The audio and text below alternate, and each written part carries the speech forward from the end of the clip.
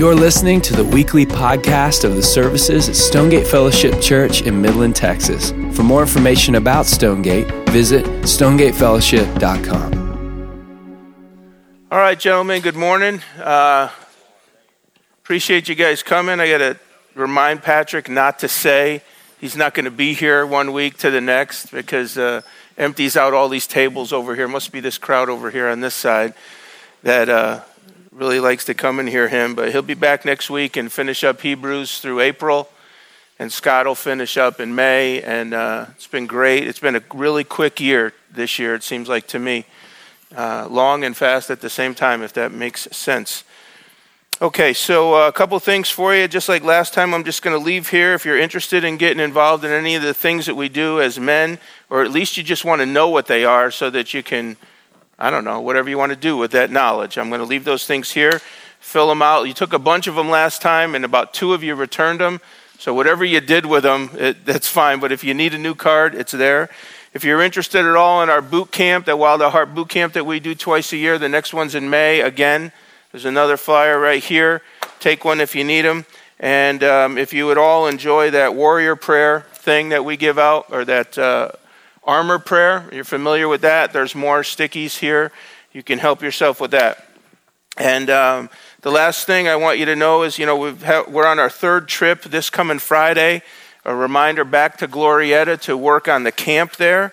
And we've had some great success. We've done a ton of things. And they're looking forward to us to come back. And so we still have some spots on that trip. It's a work and eat and sleep trip, and we'd love to have you, and you don't have to really know what you're doing because there's enough of guys who do know what they're doing to tell guys like me and you how to do this and how to do that, and you marvel as they hold a hammer in one hand or a drill and a saw in the other, and they're just doing this and saying, Joe, give me another piece of wood, and that's all I need to do. I said, yes, sir, here you go, here's your piece of wood. And but we'd love to have you. It's a great time of fellowship along the same way, and meeting some other men. And that's what a lot of the things that we try to do here in our men's ministry is about. But this is in preparation for Glorietta to be one of the coolest camps around. It's going to be amazing when they get all finished this year. So again, I'm glad you're here. For those of you that don't know me, my name's Joe, and I'm one of the guys on staff here and primarily take care of men's ministry is really my primary care.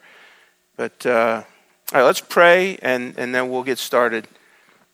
Father, I just thank you for the men that get up early and come here each week, and those that are here this morning. And we pray that we'll just pray you'd meet with us, that this would not be in vain, that there be something from your word today that would make a difference in our lives, that would encourage us, that would strengthen us, that would change us, that would challenge us, and just help us to be the men that you've called us to be.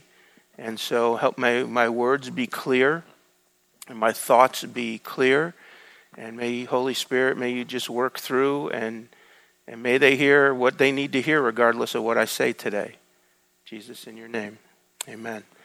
All right, well, as those of you guys that were here a couple of weeks ago when I kind of I keep the schedule for this, and I fill in from time to time as the big dogs, can't make it and that sort of thing. And sometimes I will schedule myself for a whole bunch of time. But this year it's just kind of been, I'll fill in the gaps. And so on the 5th, I brought this idea of, what the things in life that happen being a setback in our life, the difficult times, or a setup. And we looked at these 2 boards, this Monopoly board, with the idea that this is the way we'd love life to be, where we start here and it's a straight line and it's a path that's so clear and we know exactly where we're headed.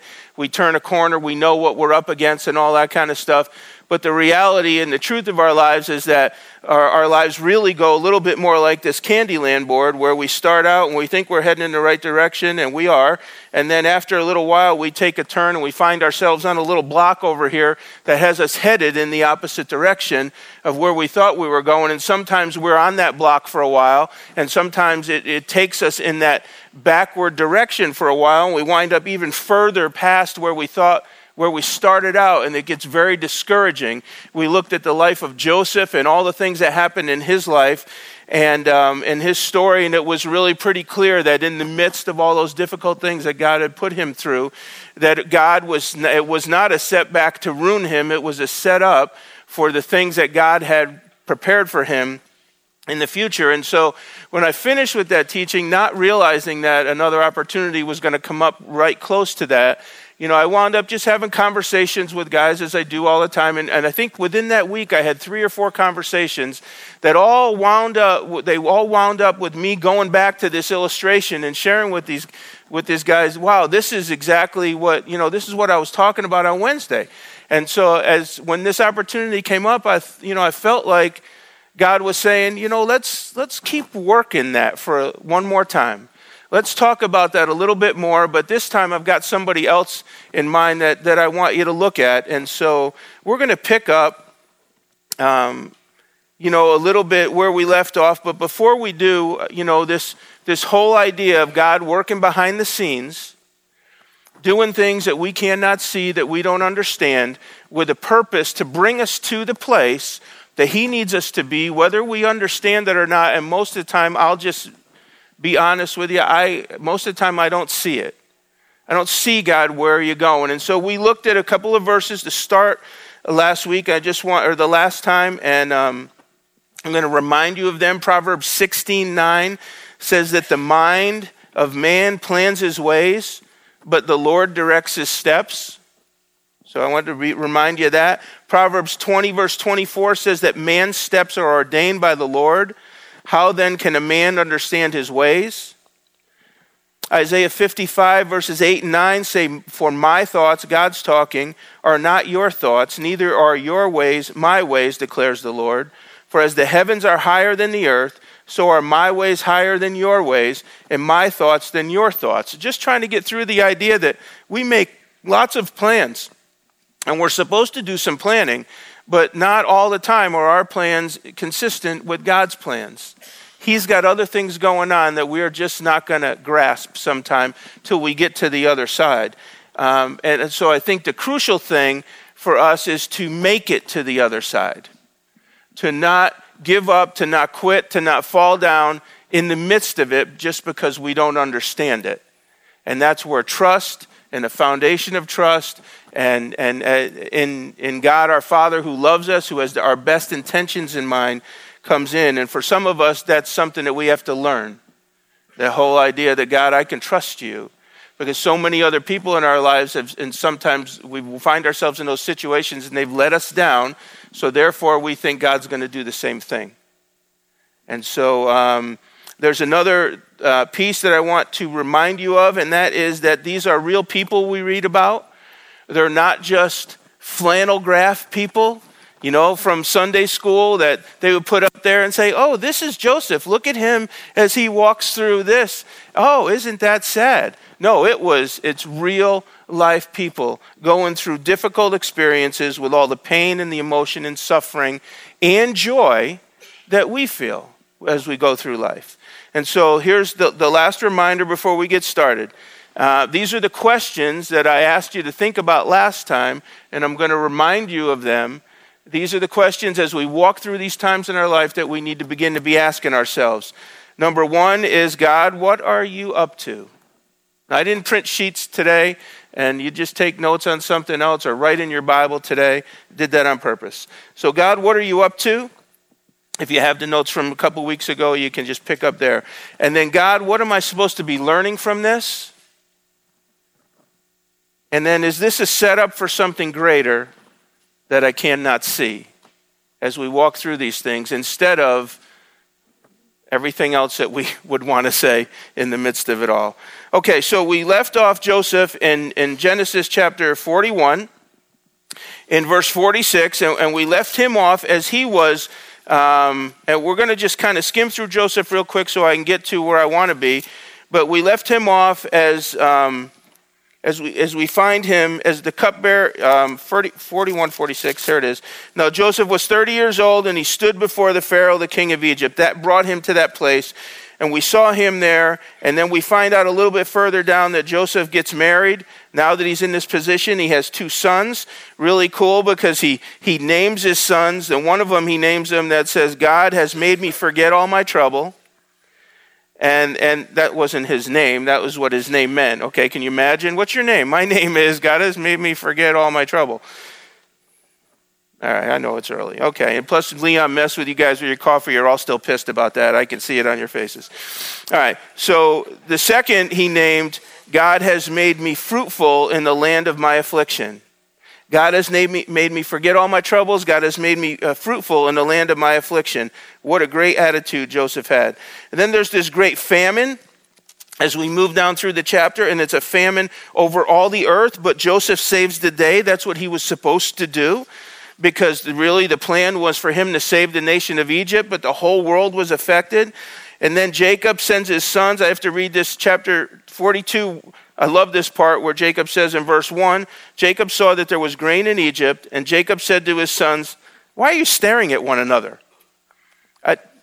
Oh, wow. Okay. So why are you guys just standing around? Go do something, is what he tells them. Behold, I have heard that there's grain in Egypt. Go down there and buy some that we may live and not die. And so they show up. Joseph knows them. He sees them. These are my brothers, but they don't know who he is. And then there's this happy reunion, and all those that are surviving of Israel come down there. There's 70 of them, pretty much all together, that come, and that surprises the whole nation at that point in time, that God brings them to Egypt, because if they don't show up to Egypt, to where the grain is, then they're all going to die, because there's a famine across the whole earth. And so this whole setup, as we read about with Joseph, was to get him there, to get him in power, because he's a smart guy, to make the plan, not to just physically save the earth, but to save the nation of Israel, because no saving of the nation is no fulfillment of the scripture, is no savior to the world, is no Jesus. He doesn't come. It's all, and you're like, well, God could have done it another way. Well, he could have done it another way if he didn't promise to do it this way.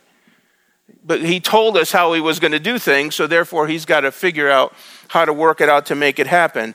So then we find out in chapter 50 that Jacob dies, and Joseph's brothers have what we might call an OS moment. They're, what are we going to do now, because Joseph has died, and what if he was only being kind to us because dad was still alive? Or not Joseph dies, but Jacob dies. What if he was just being kind to us because dad was still here, and now that dad is gone, oh no, what is he going to do? But then we find out that Joseph is bigger than all of that.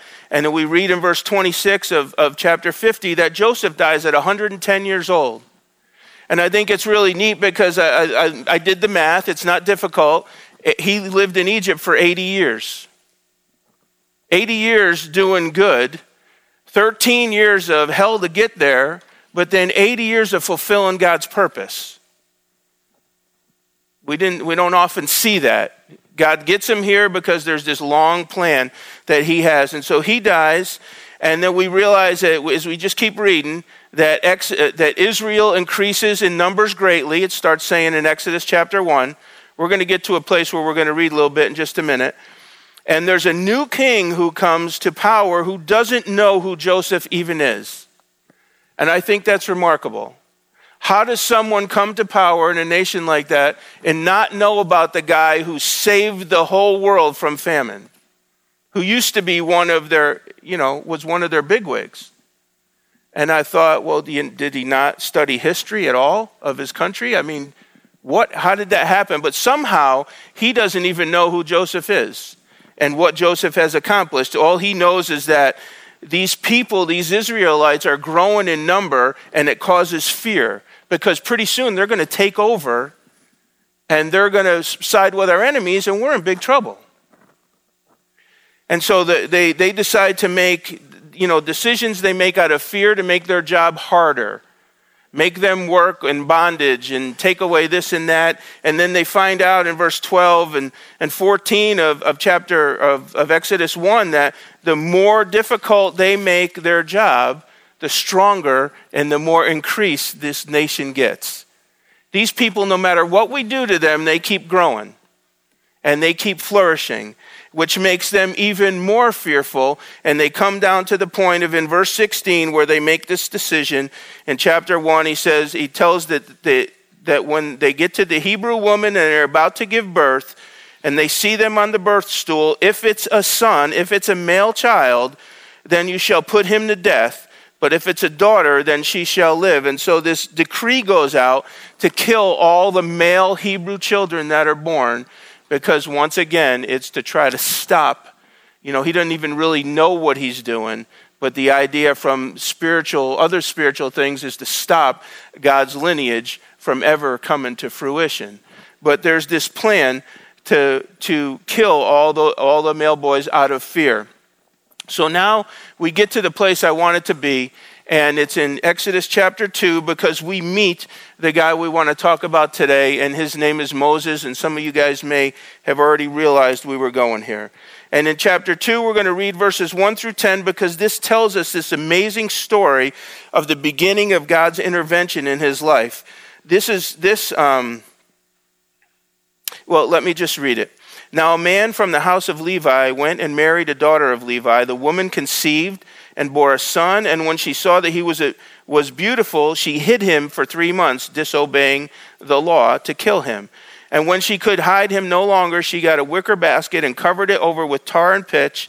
And then she put the child into it and set it among the reeds by the bank of the Nile. So she just sets him out to float. His sister stood at a distance to find out what would happen to him. Then the daughter of Pharaoh came down to bathe at the Nile with her maidens walking alongside the Nile. And she saw the basket among the reeds and sent to her maid, and she brought it to her. This is the part I have written in my Bible. What a coincidence. This is absolutely amazing that all the stars would line up at the right time for this to happen. And so she finds him, and she brings it to her. When she opened it, she sees the child, and behold, the boy was crying, and she had pity on him. This is one of the Hebrews' children, and she doesn't say, oh, these guys are supposed to die.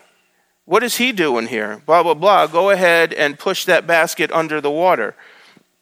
And she opens it, she saw, and this is one of the Hebrew children. Then his sister said to Pharaoh's daughter, she happens to be close enough, shall I go and call a nurse for you from the Hebrew women that she may nurse the child for you?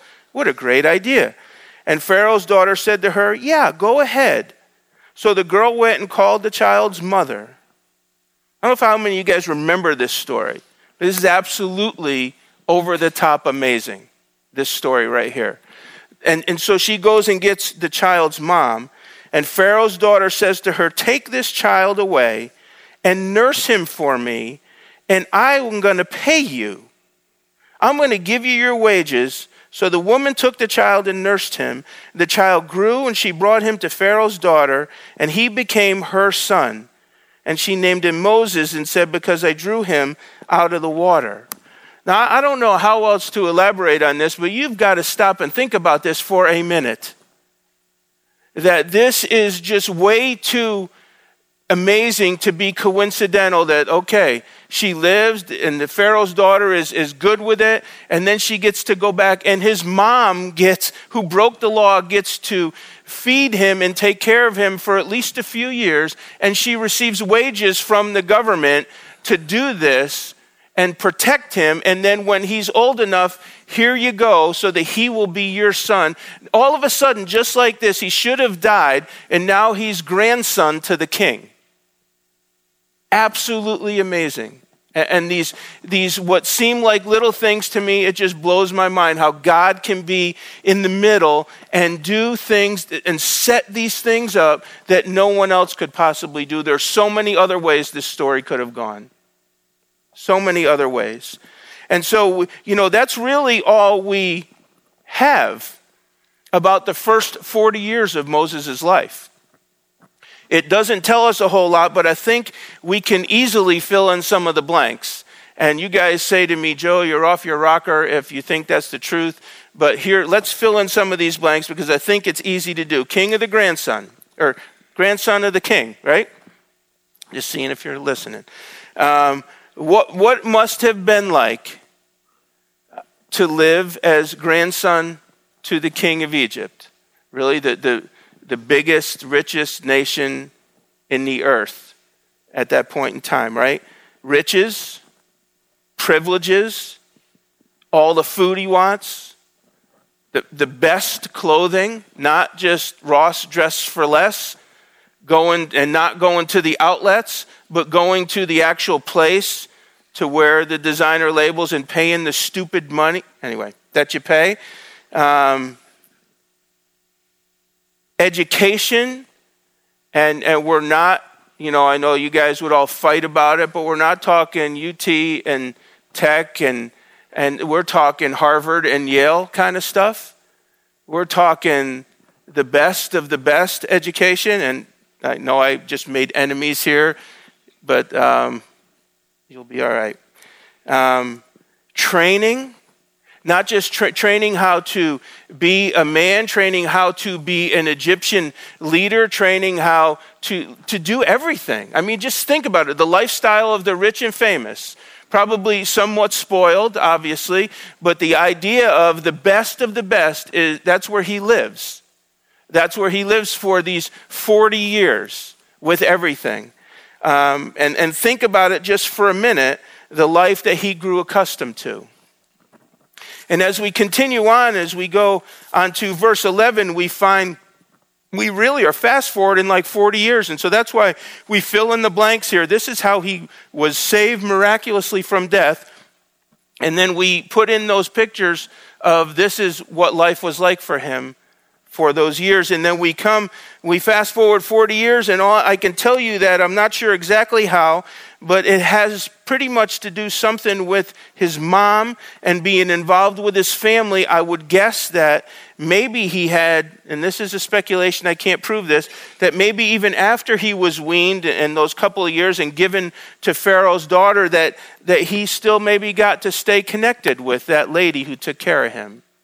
But somehow along the way, it's pretty clear that he learned who he was. Yes, he was this hybrid. Yes, he was an Egyptian, grandson to the king, but somehow he realized that his roots were, maybe the Pharaoh's daughter told him, I don't know, but somehow he got it that his roots really were Hebrew. So he finds himself in this place where he is this hybrid, and he understands it. And it goes like this. He says in verse 11, it came about in those days when Moses had grown up, and he went out to his brethren. And he looked on their hard labors, and he saw an Egyptian beating a Hebrew, one of his brethren. So he looked this way and that way. Anybody watching? And he saw there was no one around. He struck down the Egyptian and hid him in the sand. He went out the next day, and behold, 2 Hebrews were fighting with each other. And he said to the offender, Why are you striking your companion? But he said, Who made you a prince or judge over us? Are you intending to kill me as you killed the Egyptian? Then Moses was afraid and said, Surely this matter has become known. And when Pharaoh heard of this matter, he tried to kill Moses. But Moses fled from the presence of Pharaoh and settled in the land of Midian, and he sat down by a well. Now, I don't know if any of you studied Hebrew at all, but the word well there really means bar. Oh, my goodness. Lord, would you just help these guys this morning, please? Because I'm just trying to think, when you think about who he is and what has just happened, and how he has to flee from everything he's known in this lifestyle of the rich and famous, and he finds himself in a desert. You know he's sitting, Joe, line me up a couple, because I don't know what just happened to my life here, but here I am, and I can't go back to where I was, and so let's sit down and let's talk about this a little bit. But he finds himself sitting at a well, and as he's tried to fulfill what I think he believed he understood about who he was. I can hear his mom, Moses, you were saved miraculously, and God has a plan for you, and you are going to be the one that delivers us, that gets us out of here, and that's why God saved you, and all your cousins were killed, and this and that and the other thing. And so he somehow grows up with this idea that I've got to do something about the state of my my heritage. And so he steps in to do something in his timing and his plan, and it all backfires on him. It just completely falls apart. It is not what he thought was going to happen. I'll kill this guy and we'll stop this. And then one by one, we're going to make this happen. And I have power, right? I'm the grandson to the king, so I can turn this thing around politically. If I get on their side and I can get other people on their side, but it backfires completely. And he finds himself there sitting at the well. And again, God intervenes because this is the beginning now of a brand new life. And it says in verse 16, now the priest of Midian had 7 daughters, and they came to draw water, and all of a sudden the place got happy. 7 daughters come to draw water and filled the troughs of water and their father's flock. Then the shepherds came and drove them away, but Moses stood up and helped them and watered their flock. So he stands up to do the right thing. And when they came to rule their father, he said, why have you come back so soon today? And they said, oh, an Egyptian. So that's exactly what he looked like. He came from the city, and you could tell he wasn't a shepherd. An Egyptian delivered us from the hand of the shepherds. And what is more, he even drew the water and watered our flock. And he said to his daughter, where is he? And Moses, it says in verse 21, after all this, was willing to dwell with the man. And he gave him his daughter to Moses to be his wife. And they gave birth to a son and named him Gershom, for he said, I have been a sojourner in a foreign land. And so we find out that here he is with this now, in this place where he never thought he'd be. It was not part of the plan whatsoever. And now all of a sudden he's out here and he's married to this shepherd girl. I mean, you just got to just put yourself there for a minute. He used to walk the fashion deal in New York City, right? And the models are all over the place, and he gets to pick and choose anyone he wants because he's king. He's the king's grandson. And now he's out here, and there's these shepherd girls, and I'm thinking there would be a vast difference in how they look. Still beautiful, but way different than what he's used to. And he's out there, and he's now married to one, a huge lifestyle change. And so think about, for a moment with me, what do you think goes through his mind on a day-to-day basis? What would be going through your mind on a daily basis if this was you? I mean, there's all kinds of things. You know, how did I get here? What am I doing? Where is my life going? What went wrong? Just name it. How did I become such a loser? It was so promising. And you just put yourself there. And I can do it easily because I've been in this place, it seems like, a bunch of times in my life. So I know where I go. And some of you guys can go to the same place really easily when things don't go the way you planned and you thought you were doing the right thing and it all backfires. And then you find yourself sitting here completely, he has to be discouraged. There's no way he's not. And so, I guess I messed it up. I guess I screwed it up. So much for that plan. And I don't know if I didn't mention, I don't think that this season lasts for 40 years. It's not Joseph's 13 years of even Joseph's 13 years was, hey, this happens and then it changes, and this happened and then it changes, and I'm in this place and I'm in that place. This is 40 years, the second half or the second 40 years of his life. The first 40 years are all this promise. The second 40 years is wandering around the desert trying not to step in sheep crap. And learn and taking care of sheep and just living in a completely different atmosphere. And so just take that in a little bit. And what that does to somebody with high aspirations at the beginning. And this is my plan. And this is all I've been given. And this is everything I have going for me. And then all of a sudden it's like, what in the world? What am I doing in this place? And every day. And you can just see him as the sheep are making their noise. Like, shut up. Shut up. You have no idea. I would be going off at the sheep saying, no idea what Do you know who I am? Do you know what I know and what I'm capable of? And this is what my life has been reduced to? It's ridiculous. So how do you think he is mentally and emotionally? It can't be a good scenario for him. And once again, all the hopes and the dreams and the plans are crushed. And I look and I say, wow, what a setback. But here, as we find out a little bit more about the story, we realize that our God is so absolutely amazing that in the midst of his situation, God comes for him. And God comes for him because he was in no ways done with him. Not by a long shot. This was just part of the setup to get him to the place where he needed to be, because God had to do some things before he would take him into the fruition of what God had really saved him for. Because Moses was not wrong in what he thought God had planned. What he was wrong about was he thought it would be like this, and God said, no, you know what? It's going to be more like this, my friend. And that's the part that gets us all the time. But here we are in verse 11 of verse 1 in chapter 3, because God comes for him. Now Moses was pasturing the flock of Jethro, his father-in-law, the priest of Midian, and he led the flock to the west side of the wilderness and came to Horeb, the mountain of God. And the angel of the Lord appeared to him in a blazing fire from the midst of a bush. And he looked and beheld the bush, and behold, the bush was burning with fire, yet the bush was not consumed. So Moses said, I must turn aside now and see this marvelous sight, why the bush is not burned up.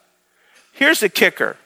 And before I read that, you know what it says, but I need you to get this part, because God comes to him and really gives him nothing more than an opportunity to listen. And so he has this opportunity at this point. I wonder what that's about. Who cares? I mean, where my life is right now, it's just a bush.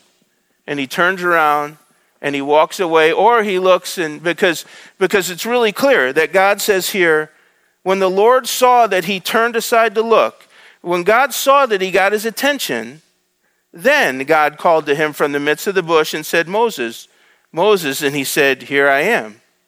And then he goes on to tell him, to take your shoes off, and this is holy ground. And as he comes down here, he says in verse 7, I have seen the affliction of my people who are in Egypt. He introduces himself. Let me back up. He says, do not come here, remove your sandals from your feet in verse 5. This place is holy. And he introduces himself. I am the God of your father, the God of Abraham, the God of Isaac, the God of Jacob. And then Moses hid his face, for he was afraid to look at God. And then the Lord said, after he introduces himself, he tells him what he's got on his mind. I have surely seen the affliction of my people who are in Egypt. They have given heed to their cry. I have given heed to their cry because of their taskmasters. I am aware of their sufferings. So I have come to deliver them from the power of the Egyptians, to bring them up to the land that is good, a spacious land, a land flowing with milk and honey, to the place of the Canaanite and all those guys there. And now in verse 9, now behold, the cry of the sons of Israel have come to me. I have seen the oppression of which the Egyptians are oppressing them. Therefore, come now, and I will send you to Pharaoh, so that you may bring my people, the sons of Israel, out of Egypt. Hi, I'm God, and I know what my people are going through, and I'm here to take you back to Egypt so that you can rescue them. Which would be the fulfillment, and you think he'd be saying, yes, I've been waiting for you to show up. Where have you been all this time? Blah, blah, blah. But instead, he's a different person now.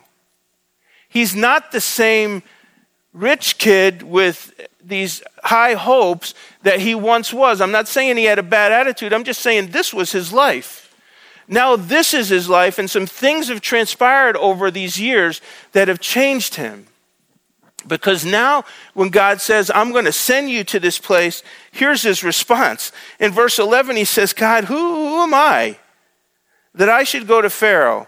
that I should bring the sons of Israel out of Egypt. And God says, I'm going to be with you. And now Moses, like I said, Moses has a moment here where he's like, oh no.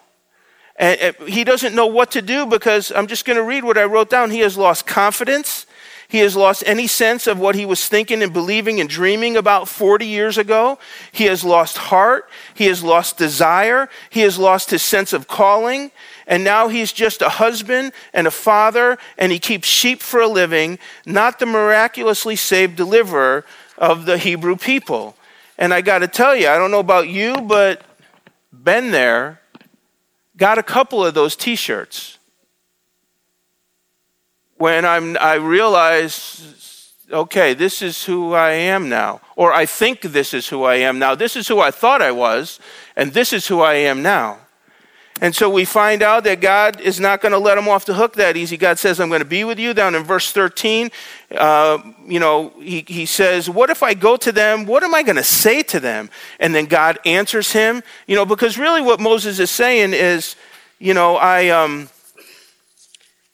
he's really saying, they're not going to believe, who am I? I'm not who I used to think I was. And then he goes on to say, what would I say to them? He said, because I used to know what I was going to say. And then he goes on and he says that they're not going to believe me in chapter 4, verse 1, and because, he used to think that they would believe him.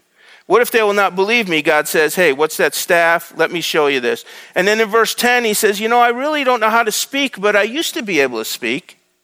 It's all going on in the back of his mind. I used to do this. I used to be this, but I'm not that now. And then in verse 13, he really tells God, would you just send somebody else? That's what that means there. He's saying, I'm not interested anymore. And I have we're going to close in just a minute, but I got a clip that, sometimes as I'm studying, things just come to my mind.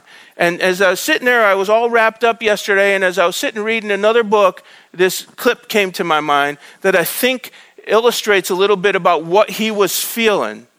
Now, it has the potential to offend one or two of you guys, and so I just apologize for that right now. And if I'm not here next week, it's because you went to my boss. Actually, there's enough of my bosses in this room to get me in trouble with this already. So it's really, but I think you'll see, I want to just show you this picture of where he was at this point in his life, and then we'll pretty much be done. A couple more minutes after that. But what a picture to me. I'm standing there saying, oh my, how he would remember who he was. And then there was someone there saying, hey, encouraging him on, letting him know when these times are coming. And that's exactly what God does in that next verse. Is we find out that just like Mick in a way, God gets angry at him in verse 14. The anger of the Lord burned against Moses. And he I don't know exactly what he said, except he said, look it. All right, we're doing this thing. And whatever it takes to do this thing, he talks about his brother Aaron, but he gets in his face and says, I understand where you're at, son. I understand where you're at, but I'm here, and I'm bigger, and I'm greater than possibly anything that you can imagine. And yeah, I've allowed you to come to this place because I had to do some things in you, but we are going forward, and we're going to do this thing. And you find out that he did go forward. And you know the story, and he did rescue the people, and he spends another 40 years in the wilderness. And what is so amazing about this is that we have to understand that the first 40 years had purpose to teach him and to train him certain things. But the little city kid from Egypt would never have survived for a half a day in the wilderness taking care of all those people if he didn't learn some things while he spent the years being a sheep herder. He learned humility. I'm not who I think I am. Great. That's exactly where you need to be. So now I can build you back up, God says.